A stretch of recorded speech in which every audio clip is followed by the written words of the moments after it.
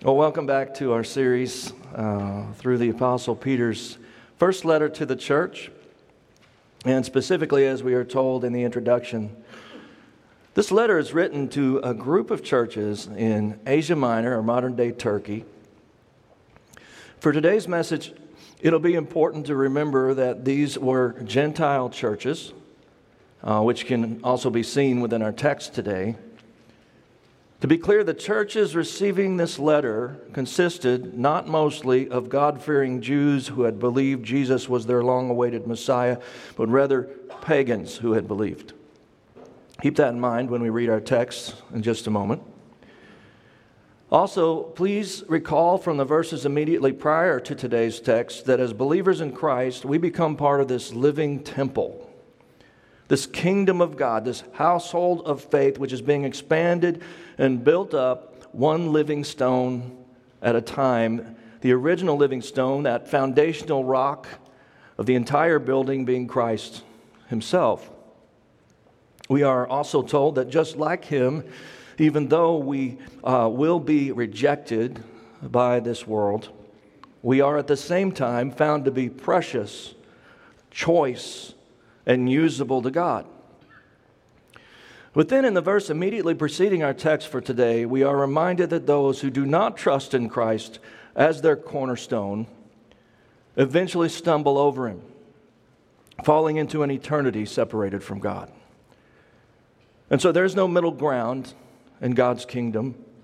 You will either allow yourself by faith to be built upon the rock of Christ, or you will fall over Him, stumbling headlong into a godless and terrible eternity.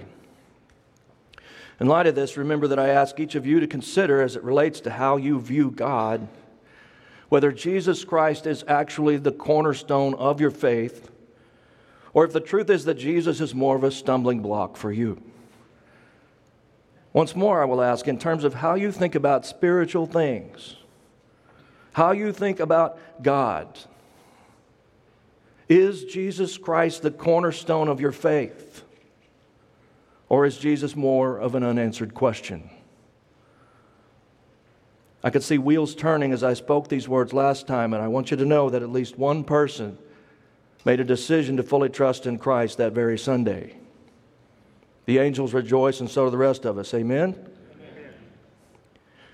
And so as we take up our text in verse 9, remember mostly two things: that Peter is writing to Gentiles like us, and that the previous verse states that those who do not trust in Christ are doomed to fall over Him. Having pronounced such painful judgment on unbelievers, Peter continues with these encouraging words for believers from verse 9. But you are a chosen race, a royal priesthood, a holy nation, a people for His own possession, that you may proclaim the excellencies of Him who called you out of darkness into His marvelous light. Once you were not a people, but now you are the people of God. Once you had not received mercy, but now you have received mercy. Beloved, I urge you as sojourners and exiles to abstain from the passions of the flesh which wage war against your soul. Keep your conduct among the Gentiles honorable, so that when they speak against you as evildoers, they may see your good deeds and glorify God on the day of visitation. Now, I've had most of that passage memorized for many years because this is truly one of my favorite passages in the Bible, and there are several phrases that stand out in my mind, incredible descriptors of both me and my fellow believers, titles like royal priesthood. However, I want to start by focusing like a laser on the first two words, but you. I cannot help but think of this sweet person who came to me 2 weeks ago and said in tears, "Today I accepted Christ." I'm so excited to now be able to point her and many of the rest of you to these verses and to explain that these words have been written by God personally to you, as well as to me and to all of us who have given our lives to Jesus. But I wonder if these words are true for everyone in this room. And I figure probably not, because I can't imagine that everyone in this room has ever allowed Jesus to become the cornerstone of their lives by grace through faith in Him alone. Surely among us today there are several who have never trusted fully in Jesus Christ. I urge you to do so, or else I am afraid the opposite of everything we will learn today will be true of you. I must be diligent to tell you that there is no other person through whom you can be moved from the kingdom of darkness to the kingdom of light. No other name under heaven by which you may be saved. And so I will start by asking, are you a but you? It's okay to laugh. Are you a but you in the context of 1 Peter chapter 2, verse 9? Does this passage we just read apply to you or not? If Christ is your firm foundation, meaning you trust in Him and Him alone and no one else and nothing else, then you are absolutely a but you this morning. That is certainly the case for many of us here, which is why we are a church. And it's why we are being built into His kingdom, even as we multiply into more churches for His glory. And so I want to get into the message which is for you who have believed. And just to make sure some of you are out there, if you are one who has put all of your faith and trust in Christ, and you're working with God to be built upon Him, please testify with a hearty amen. Amen. Amen. Now, we will take 2 weeks to cover this. But before I break it down into all the pieces of who we are in Christ, I want to focus the lens out a little bit and point you to the bigger picture of these verses. One of the things that happens as I study a passage of Scripture in order to preach it, and as I read it over and over and think and pray through it for days or weeks, usually I understand that there is mostly one point that the inspired author intends to make. This, by the way, is generally what determines how many verses I'll try to cover in one particular sermon. I typically cover a section that's mostly making a single point.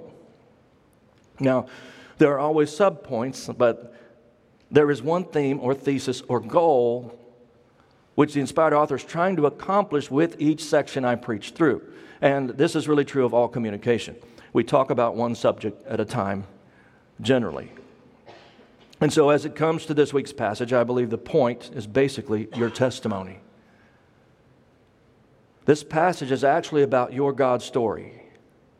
It's about you proclaiming your testimony. It's about influencing both the church and especially the world with the power of what God has done in your life. We live in trying times. And if not us, certainly believers in many parts of the world are living in an area that looks an awful lot like tribulation. Even in our own relatively sheltered state, we are feeling more and more overwhelmed as followers of Christ. We feel like islanders and sea level is rising. How will we keep our heads above water? How will we have any victory? How can we overcome this evil world? Let's look to an end times verse today, Revelation 12:11, which says, "And they have conquered him, Satan, by the blood of the Lamb and by the word of their testimony, for they loved not their lives even unto death." How will we overcome all the powers of this world as well as the forces of darkness behind them? By what Christ the Lamb has done, yes, but also by the word of our testimony. That is, by the verbalization of the story of how Jesus changed our lives, or as Peter put it, by the proclamation of how He has moved us from the kingdom of darkness to the kingdom of light. 2 times in this text, we are told that the result of our salvation must be proclamation. That Christ has made us new for a reason, which is at least partly so that we may proclaim both what God has done and who He is. But why does He want us to do that? Why does God want us to proclaim His excellencies? Well, it's so that they may see. Don't miss the reason why stated in the final verse of our text. We tell our story so that they may see. Oh, that they would see. Amen? Because of love, as we say around here, our slogan, that they would see. The title of this series is Keeping the Change, and the title of this message is Changing Story. I want to ask you today, what is your changing story? And I mean that in two ways, as usual with me, right? So what I mean is both. What is your story of life change? Like how you were blind, but now you see. But secondly, how is your story still changing? In other words, how are you different now than you were last year? Because as a person being built by God upon Christ, your story of change will always be changing, even as He is changing you. Altogether, this story is what the Bible refers to as our testimony. And this testimony is how you will overcome. Better yet, our combined testimonies are how Christ's church will overcome the world together. Now, with all that in mind, you have to remember things to tell your story. Have you ever noticed that? You have to recognize and remember some things about before and after. And so I have 6 ways we need to remember, taken from our text. 3 this week, 3 next week. And all of these form what I'm calling your changing story. Or to be more clear, let's just make it a how-to and put it like this. How to get a testimony. I do realize that if you're saved, you technically already have a testimony, but I'm going to show you from this text how you can wind up really understanding what God has done in such a way that you can begin to communicate something powerful to others. Because this is how we overcome evil. And flowing from the previous passage, this is how the kingdom of God gets built. So from our text, how can we who have believed get a testimony? Number 1, remember who you are.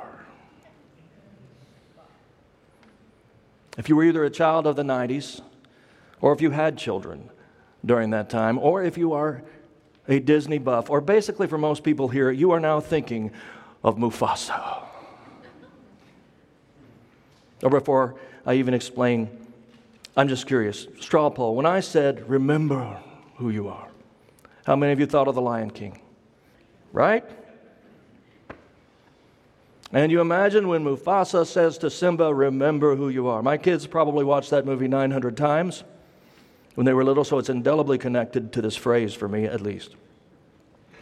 How could I not be reminded of such an iconic voice as James Earl Jones, after all? And I'll refrain from going into classic Vader lines. It's difficult for me, but I'll refrain. But instead, I actually did have a point in bringing this up, which is this. Every once in a while, even Disney speaks truth. It's rare, but I mean, what had happened in the story of the Lion King up to that point? Mufasa, the king, had a son, Simba. And the son had messed up. In truth, he hadn't messed up as bad as he thought because of an evil influence who had twisted things around, making it worse until the son felt so much guilt and thought that maybe his father would not want to see him again and ran away. Goes away, hangs out with a warthog with a flatulence problem, and some kind of weasel, but I digress. Son has run away out of guilt. Sinks in a little after.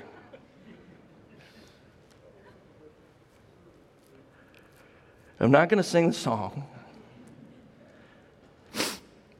So son is hitting bottom, and he has a vision of his dad who's sort of like in heaven. And his dad, the king, says, Simba, remember who you are.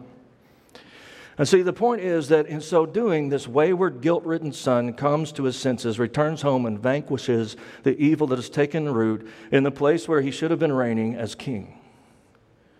In remembering who he was, Simba finally did what he should have been doing all along. This actually fits the message of 1 Peter chapter 2 very well. Step 1 to getting a testimony, to having a story that could change someone else's life when we share it, is to remember who you are. So, who are we as followers of Jesus? Peter writes, but you are a chosen race, a royal priesthood, a holy nation. Now, I could do a deep dive into each one of these descriptors, and that would be fine, but I want to take a moment to say to you all that somehow some of our modern Bible studies, and maybe to some degree modern preaching, has caused some of us to lose sight of the forests for the trees. Now, I'm certainly not saying that we should never go deeper into the details, the languages, the nuances, the idioms, all of it. But let me warn against ever getting to the point where you feel like you can't get what you need by simply reading the Bible. If you've come to believe through church that you don't have enough to understand what God wants you to understand by simply reading the Bible, something is being miscommunicated in our churches. I really mean that. I think this is a problem. Read the Bible and take in whatever God gives you through it. God speaks through His Word, whether you understand every nuance of it or not. Folks, this thing that we're studying called 1 Peter is a letter. It's a letter written to a bunch of spiritually ignorant Gentiles who had come together as churches, just like our church. This letter is not designed, frankly, to be analyzed to death by people with too much education. What was Peter saying in this passage? Let me give it to you straight. He was saying, because of what Christ has done, you are now the people of God.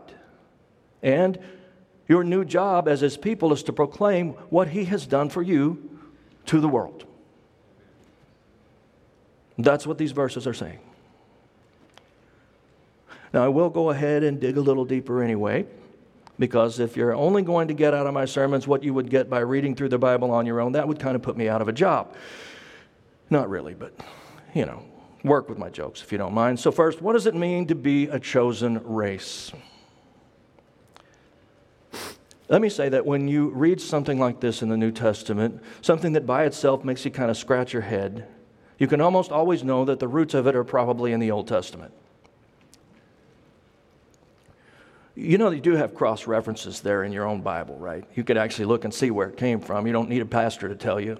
You can see that. In fact, this is mostly a quote from Deuteronomy chapter 7, but without going to that text right now, if you will simply think about this, most of you know who represented the chosen race in the Old Testament, right? The Israelites, the Hebrews, the Jews. They were the chosen race. Okay, so what about now? What about today? Who is the chosen race today? Well, that is a very interesting question. I think it is very important for us to understand first that in the New Testament portion of history, there is no literal race of people that is chosen. This seems fairly obvious, but just to make sure you know what the Bible says, every tongue and tribe will surround heaven's throne. Also, as Connor mentioned last week from Galatians, there is no longer Jew or Gentile within Christ's church. And this is the exact sense in which Paul meant those words, that believers are believers. Whether or not they have Jewish or Gentile blood flowing through their veins, that there are no second-class citizens in Christ's church, in God's kingdom, no special races apart from our spiritual connection with Christ. And that the unity we have as one race under Christ ought to help us crucify any of the evils of racism remaining. Those who are chosen are those who believe, and physical race is obviously not a factor at this point, nor do we become a literal race once we are saved. But that said, we who believe are absolutely a people, a chosen people, and that is precisely what Peter means. Secondly, know that in many ways God's kingdom was never about race, never was about race, as we think of race, even in the Old Testament. Now, the Israelites could certainly be thought of as a race, and they were the race in which it all began, the children of Abraham, an obvious ethnicity. But even the race or ethnicity of the Israelites was not expected to keep the kingdom of God to itself, though mostly that is what they did.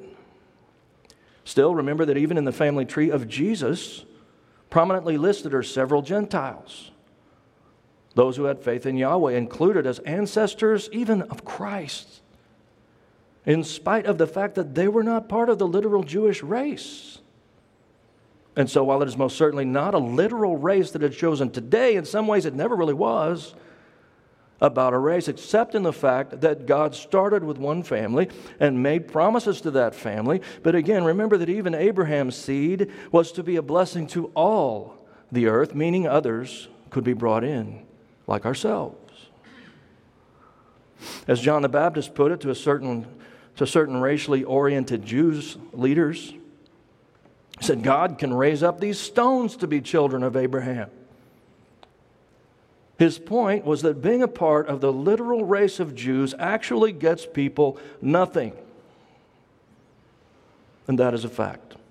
Not by the blood of Abraham, but only by faith akin to his has any soul ever been saved. This is also seen in the teaching of the previous passage, that only by faith in Christ, the cornerstone, the long-awaited Messiah, is anyone saved. Certainly not by physical lineage. But in fact, Peter was mostly thinking of unbelieving Jews when he spoke of them stumbling over Christ. And so to be clear, this fact about the necessity of faith in Christ means that unbelieving Jews are not in any way currently saved. And they don't get a second chance after they die because they are Jews or anything like that. Rejecting Christ in this life means being rejected by God in the next, period, regardless of race. Now, I can feel the tension in the room. And as a side note today, I don't want to leave anyone speculating on my support for Israel in light of what is going on in the world. My prayers are for Israel and peace in Jerusalem, for Israel to be protected one way or another, protected from one of the only things worse than war, terrorism. To be clear, my prayers are for Israel and also for peaceful Palestinians caught in the middle, many of whom are Christian. But frankly, my prayers are dead set against the terrorists known as Hamas. I say my prayers are against them, that I would love for them to be saved, so I don't mean that. But hopefully I've been clear enough. Back to the sermon, I do think we American Christians need to be very aware that unbelieving Israel has no hope apart from Christ. I think we've got to get this. Now, that does not mean there are no further promises for the literal seed of Abraham, because the Bible does promise that many more of them will come to Christ before the end. And so if you're schooled in what I consider to be divisive labels, I am not a replacement theologian.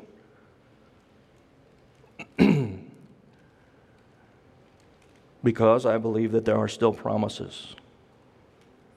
But listen, those promises center around the future acceptance of Christ as Messiah of those Jews. You can look at Romans chapter 11 for more on that. But the fact that there are still promises for unbelieving Israel should mostly lead us to pray for their salvation, not sort of think they're probably okay.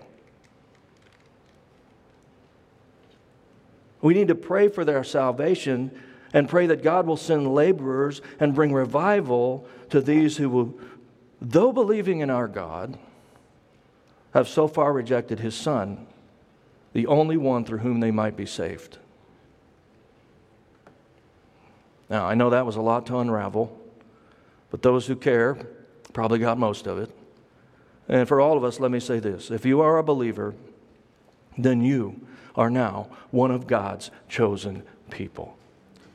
And that is the point of this verse. You're not kind of, sort of, one of God's people, though not quite as much as the Jews. Okay? No, Peter says, but you are now included in the only group of people that matters from an eternal perspective. The truly chosen people of God, and he's so brazen as to use the exact phrases and words that had been used in the Old Testament to describe Israel. We are 100% in. And what I want you to get is that nothing you could ever be told about yourself could be more important or exciting than this, that you are now one of the people of God. In fact, all the promises of Abraham and his descendants are now yours in an eternal sense. We've been grafted into the vine. Believers in Christ are the chosen race. Now, I do think that this truth is possibly even more exciting for us as Gentiles in a certain kind of way. Remember, Peter is talking to non-Jews here, like us, and he's saying, hey, now even you are the people of God. See, folks, Jews saw themselves as the people of God already. So Peter's point about joining in with the chosen race, even to a believing Jew, would have come off as kind of strange. And even unbelieving Jews are not wrong in the sense that their people have a history as the people of God. But right now, my point is that our people, fellow Gentiles, have a history of not being God's people. Do you see what I'm saying? If you go back far enough in your family tree, and unless you are Jewish, you will find your ancestors did not know the one true God. Now, if you go all the way back, of course, we all wind up with Noah in common, and then Adam. But stay with me, because I'm talking about the time when God chose a people. And that was through Abraham, or actually his son, Isaac. And we do not all go back to him. And so what I'm saying is that your family tree, after God chose Abraham and Isaac, was made up of unbelievers, perhaps even barbarians, as history calls them, worshiping the elements of nature. You might have been more of a You might go back to a more erudite group like the Greeks, who were nonetheless pagan polytheists. See, folks, in terms of race, there is only one race that doesn't originate in some kind of idolatry, that being the seed of Abraham through Isaac, the original people of God. And so what I'm saying is that there's a little bit of an extra cause for rejoicing for Gentile audiences like those original recipients of this letter and like ourselves, because as Peter even says a little bit further in, you were not a people, but now you are the people of God. See, that statement's not true in the same way for the Jews as it is for us. They were always at least identified as the people of God as a whole. But my point is that we were not. And our families were not until they were saved. So what am I telling you? I'm telling you to remember who you are now. You are now a chosen race. Next, Peter says, but you are a royal priesthood. We talked last time about the fact that we are now priests to our God, offering spiritual sacrifices within his spiritual house, which is his kingdom, the church. And so I won't go back into this wonderful truth, but notice here a descriptive word is added. We are not only priests, but royal priests. Now, who was the very first royal priest?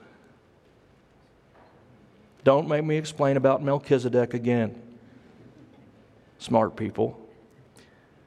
Because good King Mel actually was Jesus in his pre-incarnate form, as I've explained before. He simply had to have been, and Hebrews tells us plainly that he was. So the answer to my question is still Jesus Christ, who continues to be both our high priest and our high king.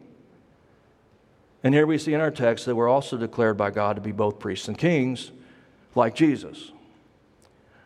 Now, some of us, you ought to be thinking, wait, what?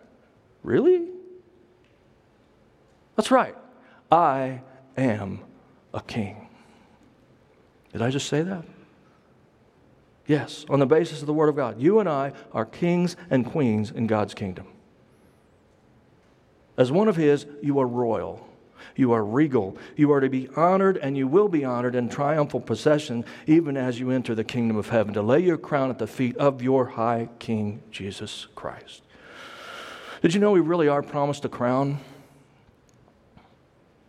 Now, is that crown figurative? Oh, I don't know exactly, but let's not dismiss our crowns as irrelevant, shall we? The Bible mentions several times that we will be given crowns of righteousness. So for just a minute, let that crown sink in. and recognize that you are a king or a queen before God. C.S. Lewis brings this concept into the classic stories of Narnia, where the sons of Adam and the daughters of Eve are just sort of automatically honored as kings and queens there, to be esteemed by the other creatures of Narnia's heaven-like existence. And this even fits with the biblical fact that we will reign above the angels, heaven's current residence, something which is hard to grasp but nonetheless promised in Scripture. Lewis taps into this biblical idiom which should be so encouraging to us, that we are indeed royal through our relationship to Christ. Do you feel like a nobody sometimes? In Christ you are a king, ordained to reign as co-regent under Christ, the high king. Hear God's word today. If you belong to Christ, you are a royal priest before the Lord of heaven and earth. Evil voices may tear you down and tell you otherwise, but God says you're both royal and you are a priest in Christ. Don't forget it. Next, Peter says, but you are a holy nation. I do think this is basically a repeat of another way to say that we are a chosen race. Maybe even a clearer way to say it for our modern ears, where race has become such a buzzword. The word nation here is ethne, and though most literally it means ethnic group. Again, the point is obviously figurative, since the church already consists of just about every ethnicity on earth. Of course, we don't become a literal ethnic group when we become believers, but we do become a family, a spiritual family, who is to dwell together in unity. And that is the point, to be part of the same special group of people together. In the past, I used to repeat the tired old phrase that the church is not a country club for saints, but rather a hospital for sinners. Ever heard that one? Yeah, it was super popular back in the 90s when we got a whole lot of stuff wrong in the church. But I don't say it anymore. Why? Because I've come to realize this statement is not quite all the way true, nor does it come from Scripture. Now, I got the point before, back then, and that's why I said it back then. But let me tell you something. We are saints in God's eyes. Holy and pure. And we are indeed part of the most exclusive group of people that has ever been invented. There's only one way in to this club. By grace through faith in Christ. Now, of course, like you, I wouldn't want to call the church a country club, as that has certain negative connotations. But the fact is that we are the people of God, and there's only one way into this group. More than just exclusive, it's holy. We are a holy nation, a set-apart spiritual ethnicity. We should never water down the holy identity of the Church of Jesus Christ. And we should learn to speak of ourselves with biblical phrases, though less popular, rather than pandering to the changing whims of an unbelieving world. You want an inclusive church? Sorry, such a thing does not exist. We can give you an inclusive invitation, but the church is actually quite exclusive by definition. Now, do not pull those words out of context and put them into a gigantic meme on Facebook with my name by it, okay? Context is very important. I'm not up here making random statements of opinion. I'm applying Scripture to life. If you want to put something pithy on Facebook, put the verse I'm preaching. And then you can spend the next 3 days fighting people over that verse in your comments, if that's what you like to spend your time on. Listen, the fact is that anyone can visit, is a welcome guest, and everyone is invited. But you can't join the true church apart from a decision to build your life on Christ, and if you don't, you're excluded. You don't become a part of this amazing family until you repent and believe. People who refuse to accept God's requirements are simply not in the club. Having said all that, Sometimes the church does need to be a hospital for sinners in a certain kind of way. And so I'm not shooting that down completely. But I want you to get the heart message of our text, that as believers in Christ, chosen by God, we have become an integral part of a very special, unique, heavenly honored, exclusive group of people. And now back to the bigger point. We also get to help God invite others to join. How awesome is that? After all, this whole thing is about how you get a testimony that is appealing to others. And part of an appealing testimony is not watering down what is to be gained in joining God's holy people group, a holy nation, a chosen race. Be one of God's very own people, those who sign up, if you will, get to move from the kingdom of darkness to the kingdom of light. So, it's kind of a big deal. See, folks, you don't have a testimony if nothing big happened. You get a testimony when you remember who you've become in Christ. Remember who you are. Now, as is often the case, I've covered a lot in the first point, so the other two are shorter. Step 2. Remember whose you are. Peter goes on, but you are a people for his own possession. Newsflash to fellow believers, you now belong to God. You are his prized possession. He owns you, free and clear. Now, is anybody else's human nature wanting to cry out and protest? Maybe your old man, that old self that's still in there somewhere, says, hey, I don't want to be owned by anyone. Freedom!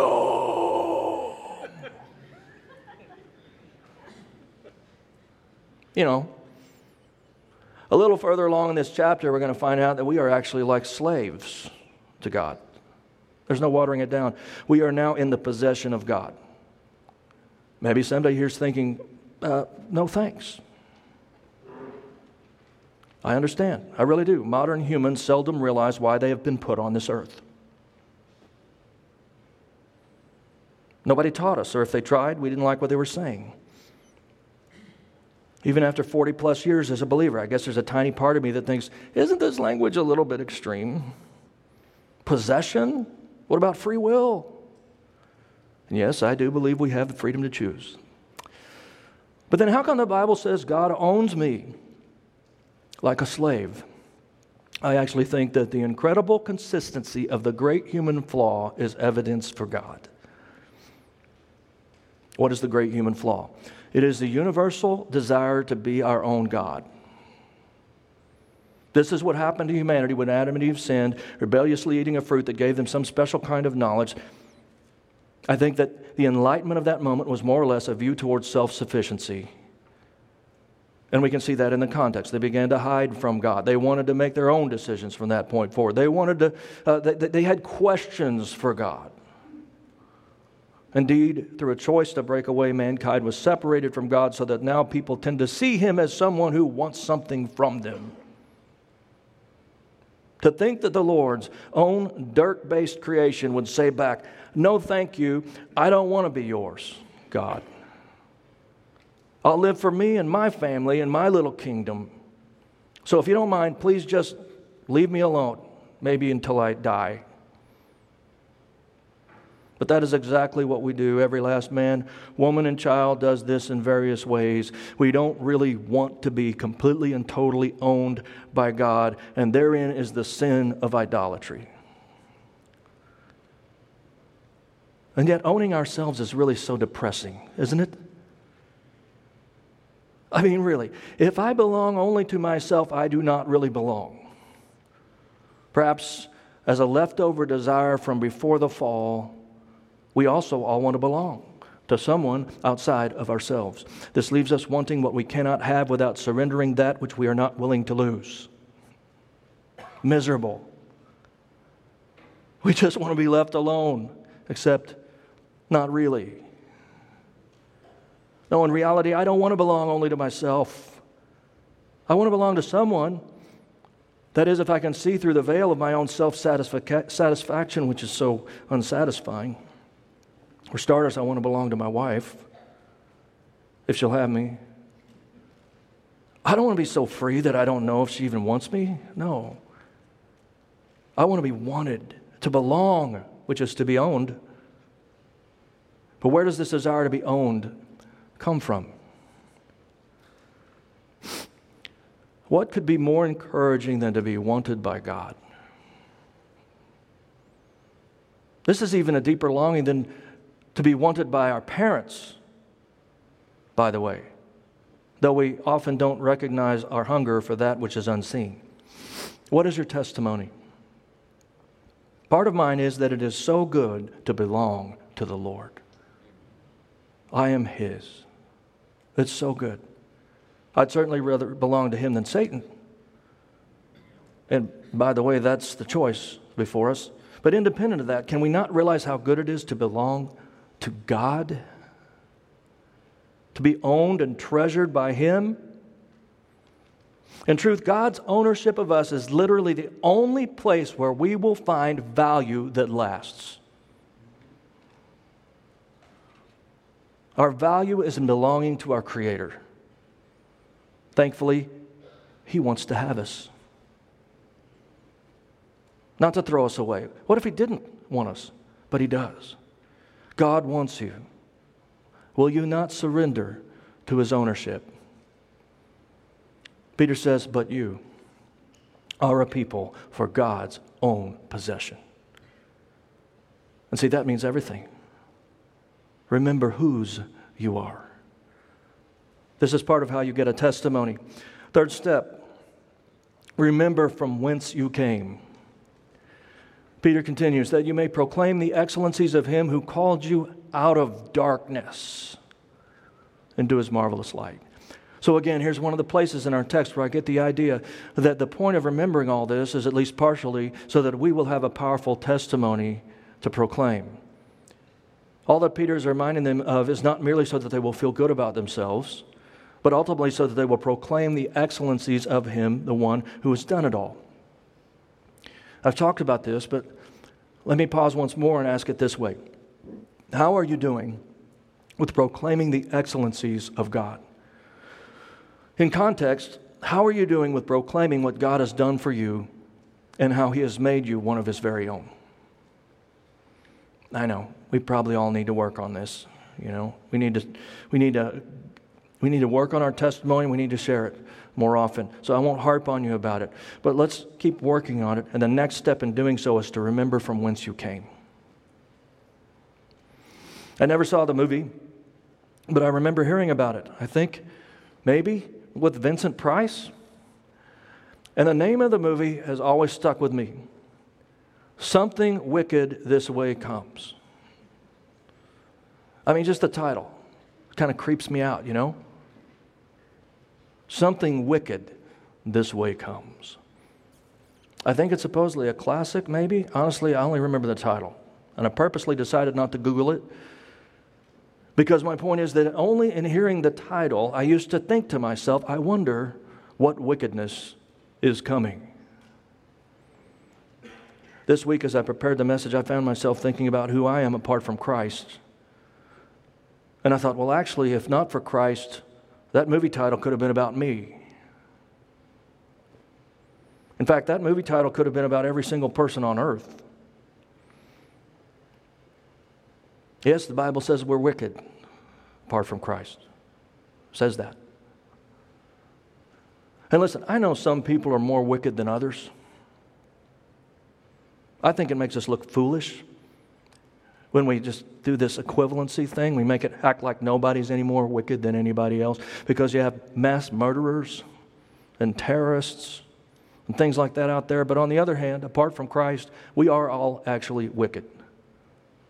And that is super clear in the Word of God. We're flat out evil apart from Christ. Nobody likes this message.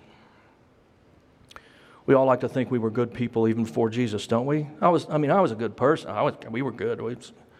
I was a good guy, good gal before Jesus. Even before Jesus, I was a good gal. Most of us like to think that way. Only those with the really juicy, and we might say the best testimonies, think they were wicked before Jesus. You know what I mean? Those folks whose stories are like, well, I was a drug dealer, or a murderer, or worse, a liberal. Okay, that's a joke. That's a joke. That's just designed to kind of get at you conservative folks out there.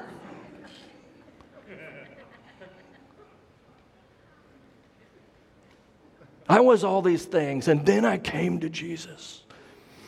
And these are the speakers you invite to the youth group and all that. But what is it about those kinds of testimonies that's so appealing and powerful? And why is it not equally as powerful to hear from someone who was relatively moral, getting saved? Why? Some of us were saved at a young age, so we're like, hey, look, nobody thought I was wicked when I was 5 years old. All right, except maybe my 3-year-old sister. And no, she didn't either. She adored me, according to my mom. But I get it. We can't see pre-converted children as wicked. And I don't want to try to get anybody to see children that way this morning. I don't even know that we need to really think of our unsaved neighbors as wicked or inherently evil, folks. That's not the point. So, what are we to do with passages like these? I mean, the kingdom of darkness? Isn't that like where Satan and the demons live? Yeah, pretty much. Should we say that the darkness we came from was only really more of a dimness? Like some people are really in darkness and others of us just sort of like right on the edge of darkness before crossing over to the light. No, that is not what the Bible teaches at all. Darkness is the absence of light. Before God, we are all wicked. There's simply no halfway to it before Christ. Maybe it helps to just think of ourselves as we deal with this. Seriously, this is what I try to do. I don't think even Jesus treated other people like they were wicked. You know? I mean, he saw past it or something. And so we need to be careful about this. We don't need to post online, every last one of you is wicked, and then wait to see how they respond. That would not be helpful. Okay, so again, what if we just think about ourselves and not everybody else when it comes to wickedness? Since we're supposed to love people wherever they are and pray for them to be saved rather than to hate them as being wicked. Okay, so let's try this for today as we think about our testimonies. What's yours?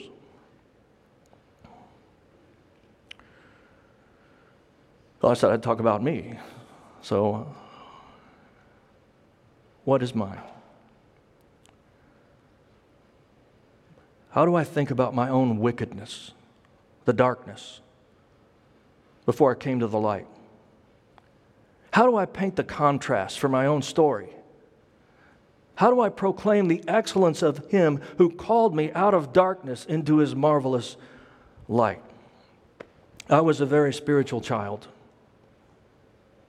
In church back then, 3 times every week. Sunday morning, Sunday night, Wednesday night. That's the way it was. That's what my family did. I heard biblical preaching with the adults. I heard about hell when I was very young. And I heard about how Jesus saves.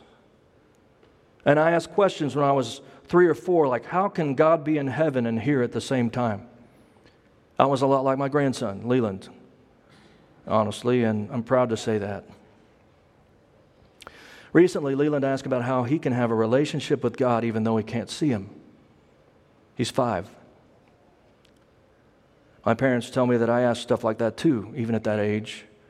Thankfully, as I had, Leland also has some of the best parents on earth to help him with these things. But anyway, that was me. Very spiritual. I know it's hard to believe, but I was a very good kid. I prayed. I always believed Jesus was real. Always believed Jesus was real, basically from birth. But I still needed to be saved. And at age 6, I repented of my sin and asked Jesus to come into my life, which He did. So what about my testimony in terms of coming out of the darkness? How can I proclaim that when I was saved as a very spiritual 6-year-old? Well, there are a couple of things. First, I always share that before my saving moment, I felt like God was not okay with me. I felt like God was my judge, that there was just something not right, that I was not at peace with God. After I repented and put my trust in Jesus, I had that peace. I knew I was forgiven for all my sin, even in the future. So for me, as a 6-year-old, the darkness was unforgiveness. Hear that. The darkness I could understand at that time was unforgiveness. And Jesus took that very thing away. That's my testimony. But here's the second way I can put this into my story that may resonate better with many adults and young adults. It's about who I would have been. If Christ hadn't saved me, I certainly wouldn't be a pastor. I probably wouldn't not have children who are devoted to serving the Lord and making a powerful difference for Him. I would not likely have such a wonderful relationship with my parents. I would not be part of this loving and supportive church family. I would never have planted churches or led anyone to Christ. I would never have gone on even one mission trip to share Jesus with people in great need. Without Him, I'd probably be rich and miserable and lonely and empty. If I had not been saved at the age of 6, what would have happened in my life? How much darkness would I have participated in or stirred up myself? I am a rebel at heart. I like to stretch the rules. In truth, I hate rules, especially those that don't make any sense to me. Hate them. Always have. That's my natural self. I'm an addictive personality. Very much so. But because I was saved young and in church, I never went down any of those destructive paths. I never drank, did drugs, smoked, watched porn. Never did. Do you think I would have refrained from those things if I had not known Christ? Not a chance. And so I'd be long gone by now. Lost in the dark. In truth, I'd probably be dead. It's just the way I am apart from Christ. I'd be dead, I think. But in Christ, I'm alive, spiritually and physically. In Christ, I'm loved and loving and maybe even a little bit lovable. In Christ, the who I would have been is crucified, and the who I always was meant to be is fully alive. For me, at least, that's part of how I proclaim the excellencies of Him who brought me out of the darkness into His marvelous light. As the old hymn goes, without Him I could do nothing. Without Him I'd surely fail. Sing along if you want. Without Him I would be drifting like a ship without a sail. Without Him I would be dying. Without Him I'd be enslaved. Without Him my life would be worthless. But with Jesus, thank God, I'm saved. Maybe you know this part. Jesus, oh Jesus, do you know Him today? Please don't turn Him away. Oh, Jesus, my Jesus. Without Him, how lost I would be. That's my testimony. Next week, we'll finish this passage with 3 more steps to a better testimony. But as I close, I want to ask if there is anyone here who is ready to say yes to Jesus, to find out who you can be in Christ. I know you probably don't feel like you're in the darkness. I didn't really feel that way as a 6-year-old either. I'm not sure my wife, who was saved at 17, would say she felt like she was in the darkness. Although she might say it was a little bit like that. What I would say to you, my friends, is that you won't really know about the darkness until you see the light. Can you see His light today? Jesus has already paid the price for your sin. Would you come to Him and receive His gift of grace by faith? If so, I'd ask you to pray along with me now. And everybody, let's pray. If you want to be the day, today to be the day when you could sing that. The before ends today and the after starts. From last week's or the week before's message, we know what it takes. Faith in Christ as the cornerstone for our life. It means giving it all to Him and trusting Him with not only your eternity, but the rest of your time on earth. Will you surrender to Him? Will you let Him take possession? Will you let Him take ownership of your life and join that chosen race, that holy nation? Now, He does the work. You don't have to jump through any hoops, but you do have to receive it by faith. Maybe the Holy Spirit is empowering someone's faith today. Just say yes.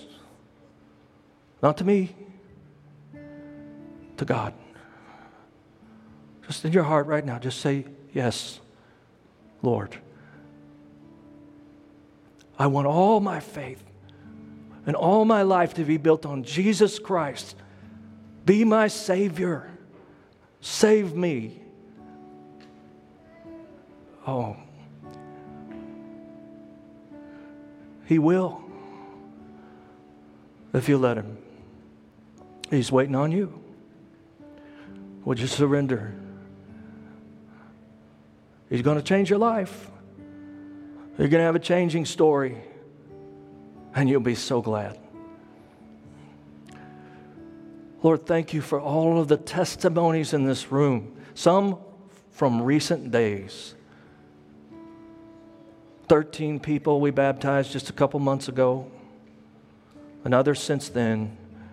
We have new stories. Hallelujah! Maybe today there's someone else. Help them to follow through, as we know that You will. In Jesus' name, amen. Thanks for listening to Go Church's weekly sermon podcast. If you enjoyed the sermon, be sure to rate and review us. If you want to learn more about the ministry of Go Church or catch up on previous sermons, check out our website, www.gochurchpnw.com. You can also connect with Go Church on Facebook and Instagram.